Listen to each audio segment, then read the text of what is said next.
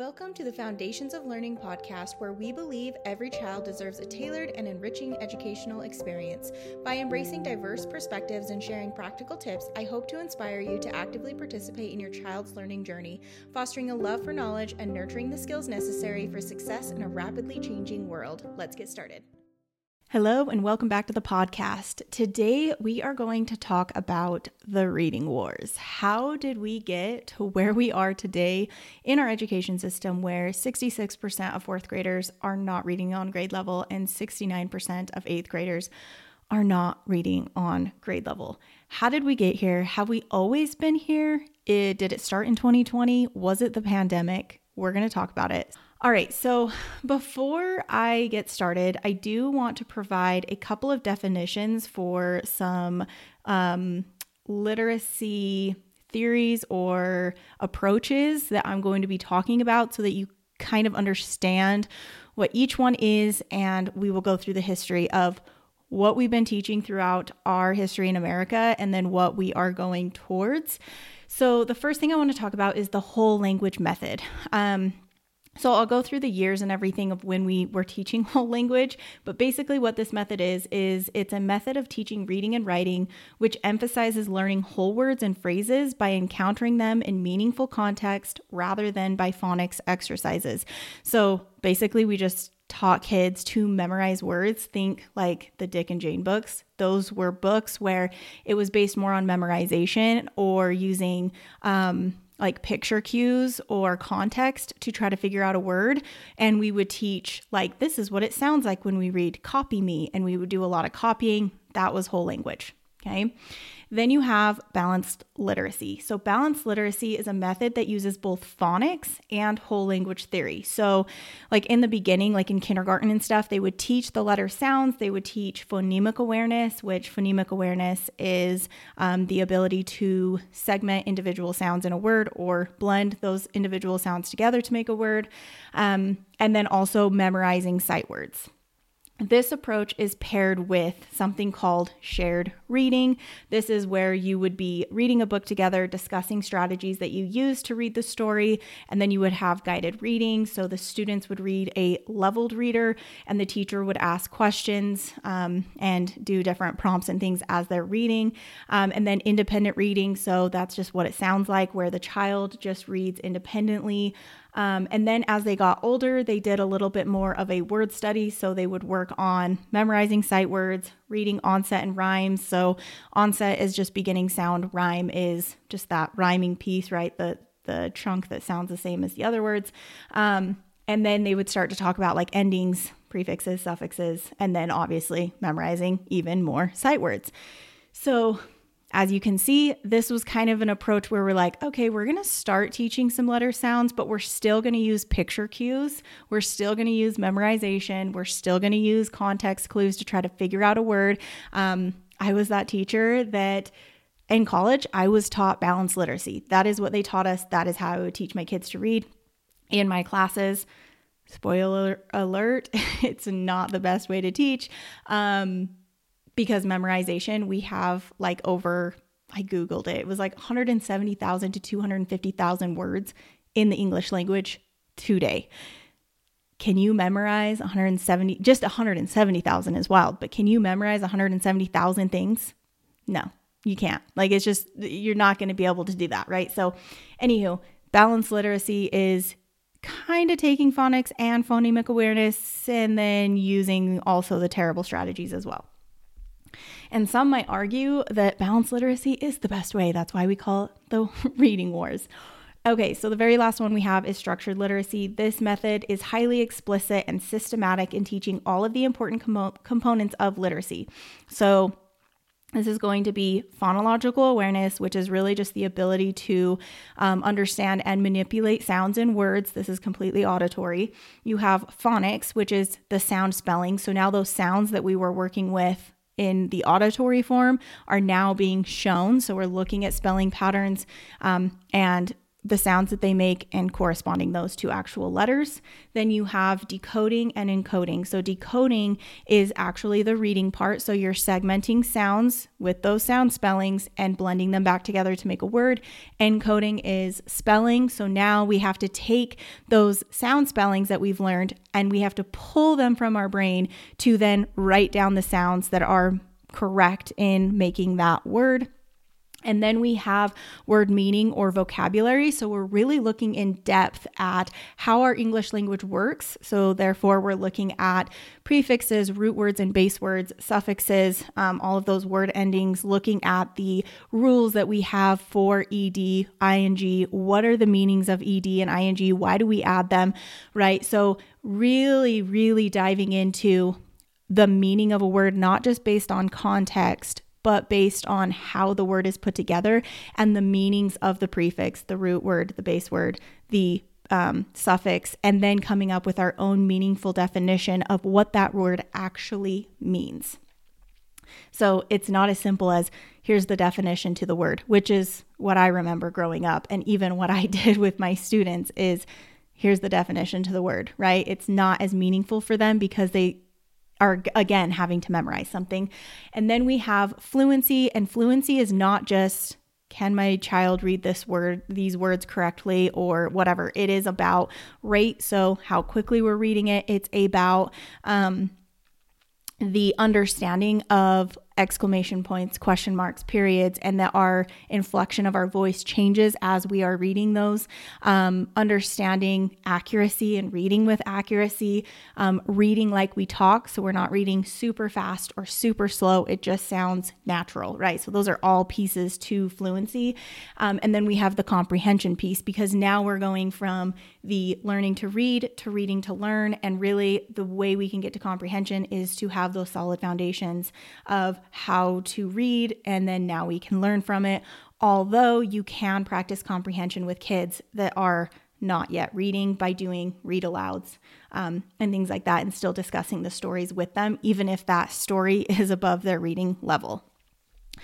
So that was structured literacy. So I'm going to go through some history, like American history, because it is important to understand when we're looking at the education system, the way the education system is set up today, and why we are in these reading wars, because we took a lot of philosophies from the 1800s and we're still kind of applying those to what we have in the education system today, which is wild because, you know, it's been almost 200 years now where why are we doing the same thing? We are different in our society. We have different technological advances and things, like our society is not the same. So it's very interesting. So in the early years of American history, most people were actually informally educated. This really did have to do with the fact that, we didn't have schools. In Europe, they had schools, they did. But here we didn't. So what people did in the early days of America is they either sent their child to a specialized school to teach them reading, writing, and arithmetic, or they sent them to other families that could teach these skills, or they would just teach these skills to their children themselves if they had the ability. If they were literate and knew how to do arithmetic, they would teach them the very basics, or they would teach them a trade that would be useful for them to use in the future, right? So if the family owned some sort of business, or if they were farmers, or if they were, metal workers, whatever it was, they would teach their children these trades so that the children could then inherit whatever it was that they were doing with their business. But one big thing that a lot of the people that came over to America believed was that it was their duty to teach their children to read, because everybody should know how to read the Bible. The Bible was very big back in the early days of America. And they thought, like even our founding fathers thought, like it is your duty to ensure that your child knows how to read so that they can read the Bible, because the Bible teaches us very important, morals or whatever, beliefs, values, whatever you want to say. Okay. So it was important that they did know how to read. So how did they teach their kids to read? What were they doing? What were they using? Did they just know how to do this? Were they using memorization? What were they doing? So The most popular book it was actually, so the best-selling book was the Bible, but like the second best-selling book was a book called The New England Primer. It was published in 1690, and it actually taught children to read using a phonics approach. So what that means is that they would teach them the sound spellings. So they would, obviously teach them the letter sounds of the alphabet, and they would teach them like individual spellings, like vowel teams and diphthongs and things like that. Like they were actually teaching them the sound spellings. And that was the most popular approach to teaching reading of the time until the 1800s. So I'm talking like mid to late 1800s. So obviously America, 1776, that was our founding, right? But so like 100 years or so or less had passed. And so now we were more developed, right? Our country was developing a little bit more. We had our cities, and now we were starting to have schools pop up. Most of the schools that were popping up were actually like what we would consider high schools, or they would call them like specialized schools. So the parents were still teaching the very basics of reading, writing, and arithmetic. And then they would send their kids to a school that was more specialized so that they could actually specialize in something and advance their own knowledge in certain topics. So the families were still primarily teaching their own children the very basics of like what we teach in elementary schools. And really the schools that were popping up were in Massachusetts. Like that's where it was originating. So there is a man named Horace Mann. He is known as the father of the American education system. A lot of his philosophies kind of carried over into what our education system is today. He obviously wasn't the one that really started the compulsory schooling, although his philosophies were, from what I've read, very foundational to what our schools are today. So although he wasn't the one that really pushed for not that he didn't push for compulsory schooling, he definitely did. And he definitely believed that the school system was the mother to our children, and that the state had a responsibility to educate everyone. But his view of what we should be doing with education and what we should be teaching and all of that stuff is not really what we're doing today, but it kind of goes in the same realm. So I'm going to kind of go through some things that he talked about. So he actually had a journal called the Common Journal, or the Common School Journal. And before I go over this too, Horace Mann, he was like a political figure. He was an educator, all of that stuff. So anywho, that's kind of who he was. But I'm going to read some inserts from his journal that he started in 1852. It was said to be one of the most important education journals of its time, and this journal was devoted to the cause of education. It proposed to improve the common schools, that's what they called, like what we would call public schools today, and other means of education, to report on laws relating to schools and on the proceedings of the Massachusetts Board of Education, as well as to explain the duties of parents and teachers and address children on good behavior. So Massachusetts was really like the hub of what started the wildfire of schools. They were kind of the ones that set the precedent of what the schools were going to look like, how we were going to teach the kids, what type of teacher training needed to happen, and so on. So it really was kind of the foundation of what we were starting to do in America with educating everyone. So why I'm saying that it changed in the 1800s, of why we went from a phonics approach to a whole language approach, had not everything to do with Horace Mann. I'm sure there were a lot of other factors, but he was kind of the model of like how we should be doing things. He was very influential. And so his reading philosophy was that children can only be taught to read by imitation. They do not care for rules. They disregard them. They are not made to understand what they are to read, and they hear it read naturally and effectively. They will not often fail to imitate from example successfully. It is not the knowledge of rules, but the understanding of the sediment that will make them read naturally. It may be otherwise with adults. They may possibly study rules and read correctly by their aid, but we believe they will be profited more by a few attempts to imitate a good reader. So basically, he's saying that children don't care about the rules. They're not going to learn to read by the rules. Just model it for them. Show them how to read. Just read to them, and then they'll read. And so a lot of what he was discussing is the whole language approach. So what he says is that we have generally found that the reading of recitations, which were occasionally given not so much to illustrate the rules as to relive the tedium produced by endeavoring to expand or enforce them, did all the good that was done, and the teachers were deceived. We have had some practice in teaching of this art, and we had much deplorable experience in our endeavors to acquire what little skill we may have, and humble indeed are our attainments, but the convictions have been forced upon us that the only effectual way for a teacher to teach children is to read to them and with them much and freely. So he said, phonics is stupid. We're not doing phonics. Kids don't learn that way. We're just going to read to them, because he said in this journal that when he would listen to kids read, or he would listen to other adults read, which were taught by phonics, he did not believe that they sounded good. They didn't sound right. They didn't sound like a good reader. He didn't like it. So he wanted us to model to the kids what it sounded like to read. So it was really all about like show for him, like what it sounded like, what it looked like. So he goes on to talk about phonography, which is basically phonics, right? It's what we call today phonics.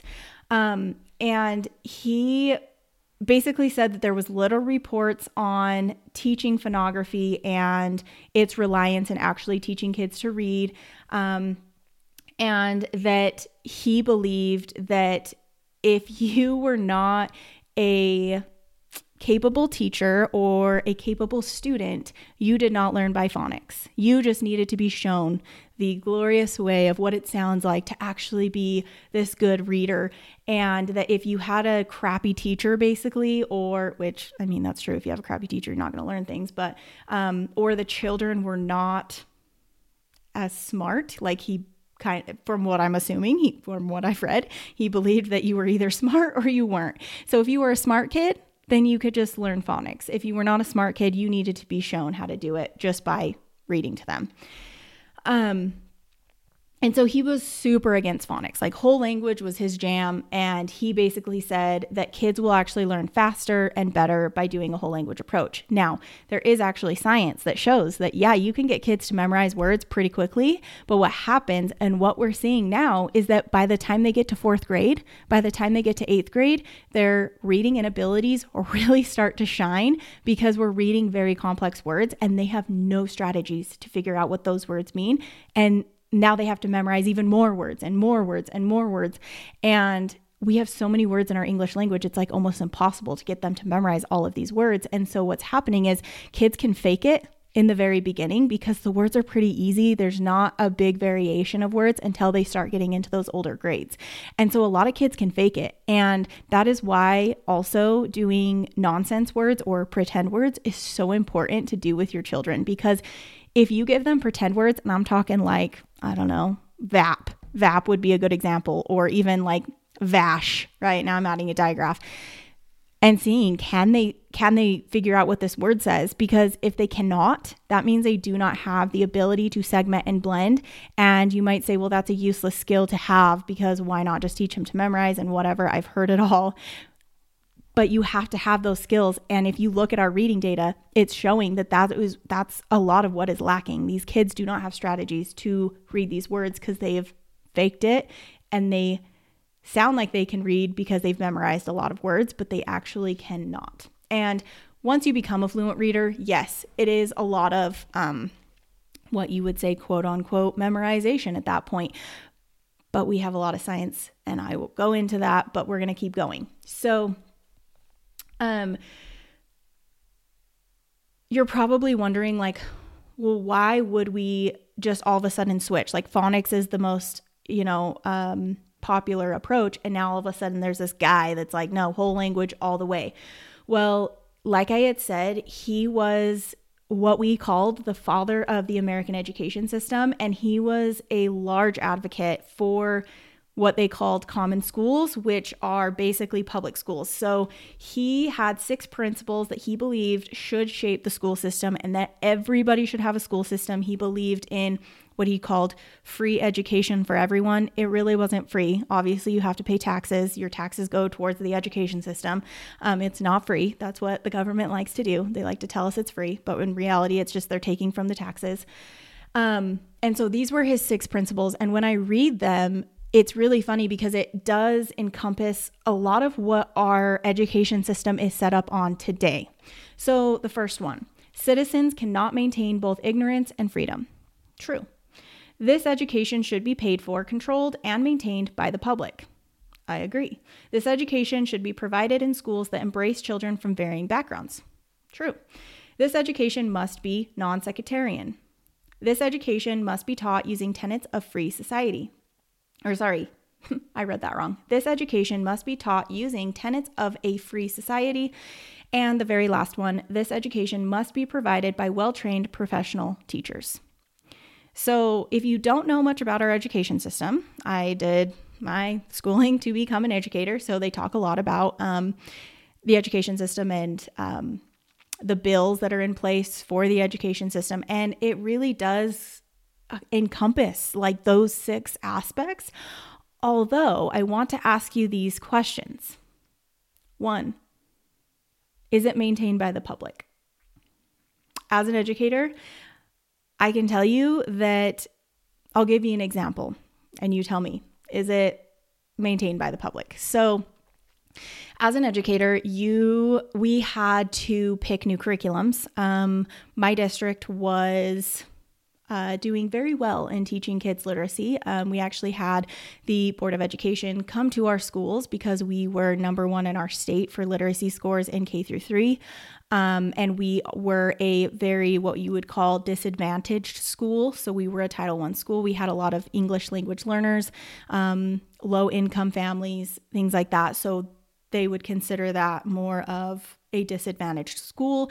And what we do see is that there is an education gap for those kids that are English second language or lower income, where they are at a lower level in their literacy, their math, and so on. And so the fact that we were beating the entire state, of these schools that were from high income and so on was a giant feat. And the Board of Education was kind of like, what are you guys doing? Like, how are you doing this? Anywho, that was kind of a side note, but we had to choose a curriculum, a new curriculum, because the curriculum we were using was not really embodying the research of the science of reading, because the science of reading really is just a body of research on how to best teach kids to read. It was actually developed for dyslexic kids, but we realized that, oh my gosh, this can actually help all kids learn to read. So anywho, we were choosing curriculums, and it was really funny because we had to vote. We went in, we spent like an hour of our time looking at these curriculums and deciding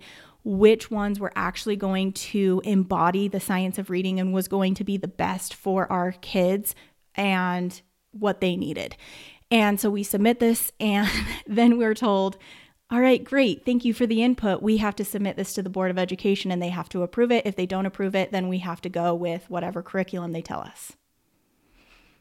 So I don't know. Is it maintained by the public? I don't know. Because even as educators, like for what we thought was going to be best for our kids in our area, we still didn't really have a choice. Kind of seemed like we did, but we didn't. So when you're looking at those, you think those sound great, right? They really do. So I'm going to read to you what his journal was, what his views were. Why did he start this journal? Why did he believe in common schools?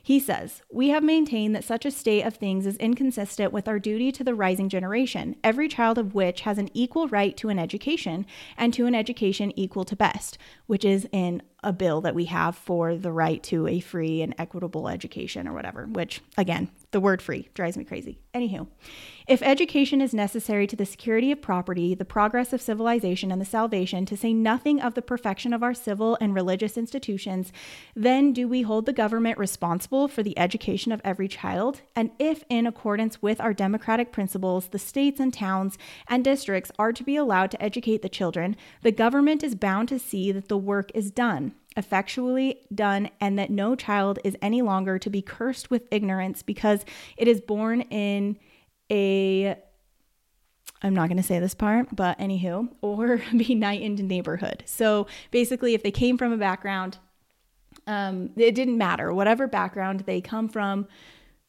we can't let, ignorance, is not bliss. You need to know about how to be an American, essentially, is really what his idea was. So he goes on to talk about, because this was the big thing, was people were upset because obviously when people came over from America or to America, they did differ in religion. And that was kind of like the founding of our country, right? That we had liberty, we had freedom, we had, you could, whatever religion you were, it didn't matter. You could practice that religion. We weren't going to, make that a criminal act if you were participating in a religion that we didn't think was the correct one. But then when he comes in to say is basically that we should be reading the Bible. And if you are not reading the Bible, we should have the Bible in schools. This is what's going to Americanize you. And he really goes into talking about what we did with the Native Americans and trying to Americanize them. And then talking about the Irish, and he did not like the Irish, and that they were not Americanized, and that the only way that we were going to be able to Americanize the people in our society were to make sure that we are reading the Bible, that we are teaching them what it is to be an American, what that looks like, what that sounds like, and really just changing behaviors, changing people so that they acted and looked in the way that we thought was American. Which is really funny because when you look at his 6 principles, it's that we are embracing children from varying backgrounds. And I'm like, what you're saying is not very embracing. It doesn't sound like your views are very embracing. It sounds like, anywho. So it's funny because when you look at our education system today and what is it? The NEA actually came out, the head or the director of the NEA came out and basically said that the primary responsibility of the teachers is social reform, essentially. So we need to make sure that we're teaching these kids how to socially,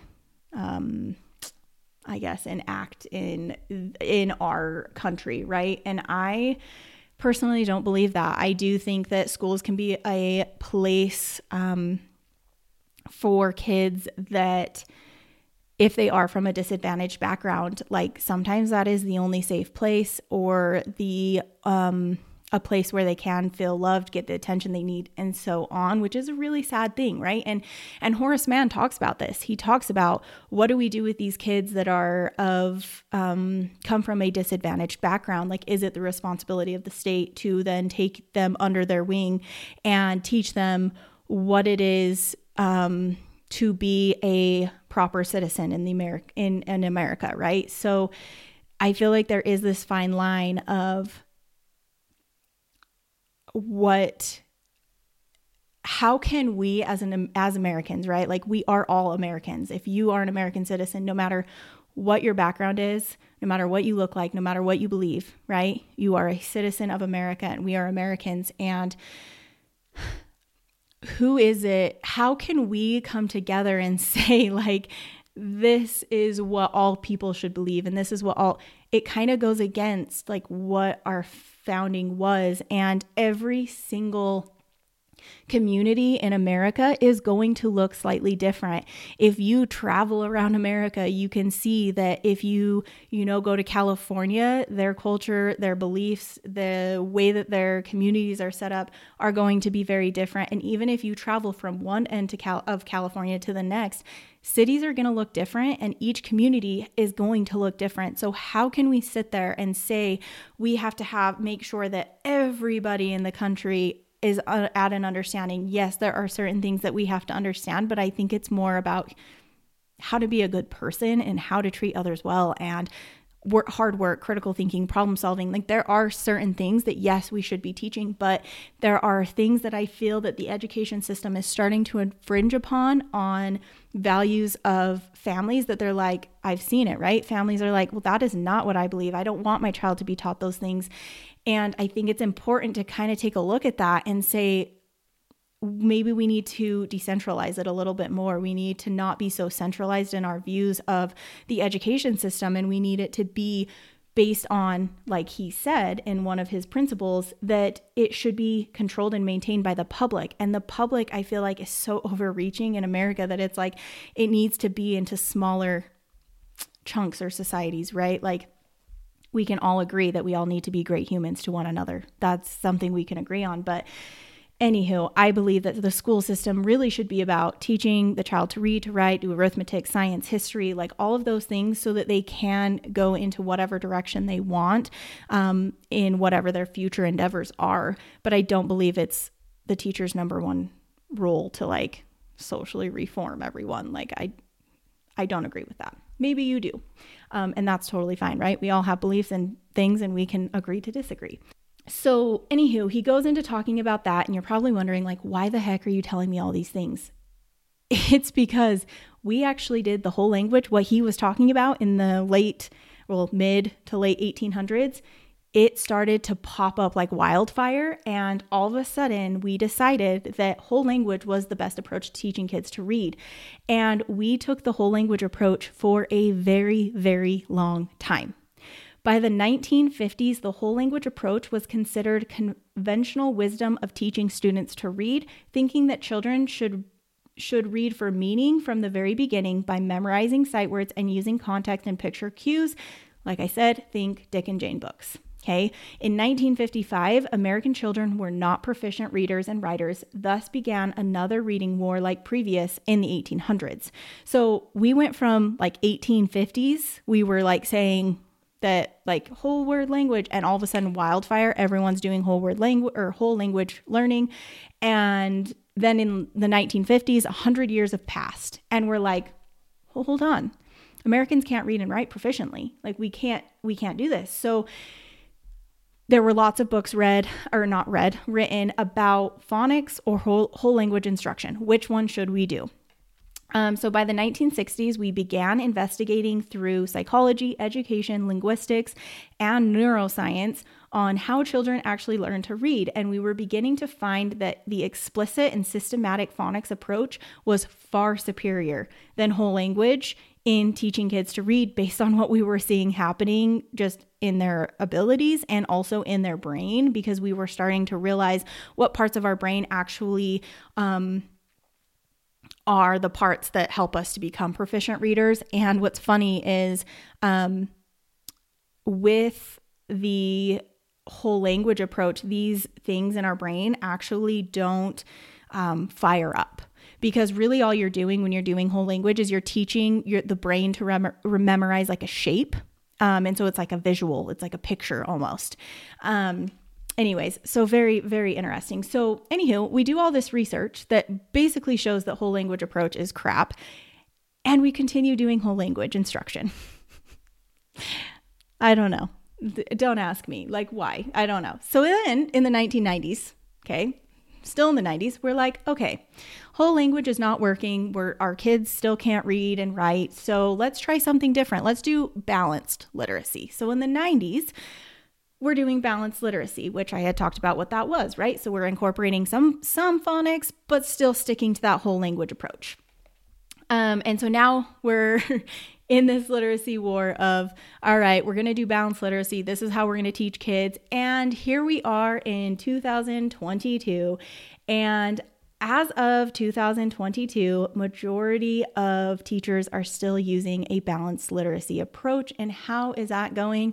Well, I told you at the beginning, 66% of fourth graders are not reading on grade level. 69% of eighth graders are not reading on grade level. And I urge you to just go Google like fourth grade reading level or eighth grade reading level.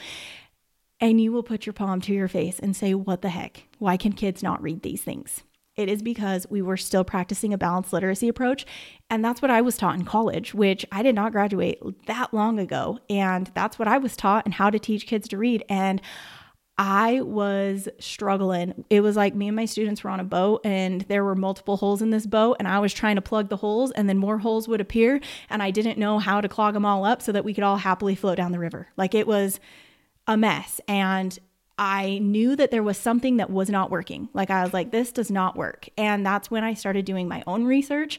And then I learned about the science of reading, which is that approach of structured literacy. And I was like, it just made sense. I was like, well, yeah, that's how we should teach kids. It's literally like building skills that they need, teaching them explicitly. Like, duh, that makes so much sense. Anywho, so now we are in a new era and now we are in another set of reading wars. Should we do balanced literacy or should we do structured literacy? And there are a lot of people on the internet right now or on social media that's like, structured literacy, let's do structured literacy. And then you have a lot of educators that are still pushing against it. And they're like, nah, I've been doing this for 30 years. It works just fine. And I'm like, show me your data. How are you doing? Like, how is this actually working fine when you look at our literacy scores? It's obviously not working fine. And this is a hill that I'm going to die on. Like, if you are still using balanced literacy, and if you're a parent listening to this, and you're like, I have no idea what that is. A lot of curriculums still use that approach. A lot of people are still teaching that approach, and it is not helpful for our students. It just isn't. The International Dyslexia Association actually coined the term structured literacy as a comprehensive approach that teaches the structure of our language in a systematic, cumulative, and diagnostic way. And it's just so sad because this problem is so fixable. It is. And I had so much success in teaching my students to read using structured literacy, which encompasses the science of reading, which is that body of research. And if it helps dyslexia students, it's definitely going to help students that are not dyslexic.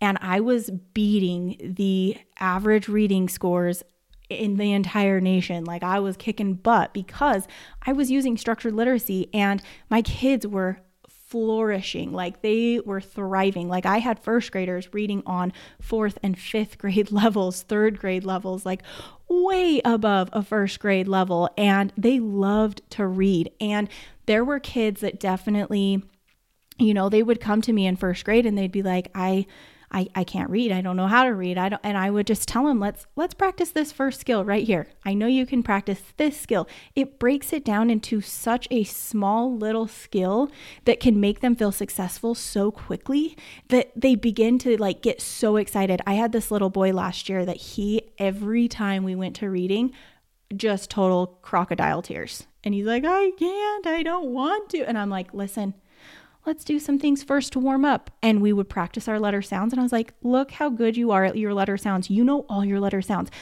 Let's do some of these letter sounds and let's see if we can make a funny word. And like, I just made it very simple. And we would just do 2 letter sounds and then we would warm him up with that. And he's like, I can read those words. I'm like, yes, you can.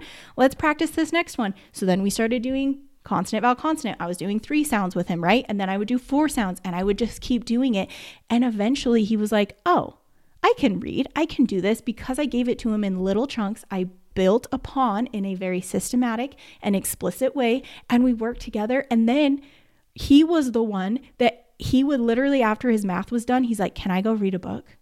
Go for it. You go read a book, my dude. Like that was a big win because in the beginning he was crying and it was because the approaches being used in kindergarten, some of which were memorization, and he did not thrive on memorization, which most people don't.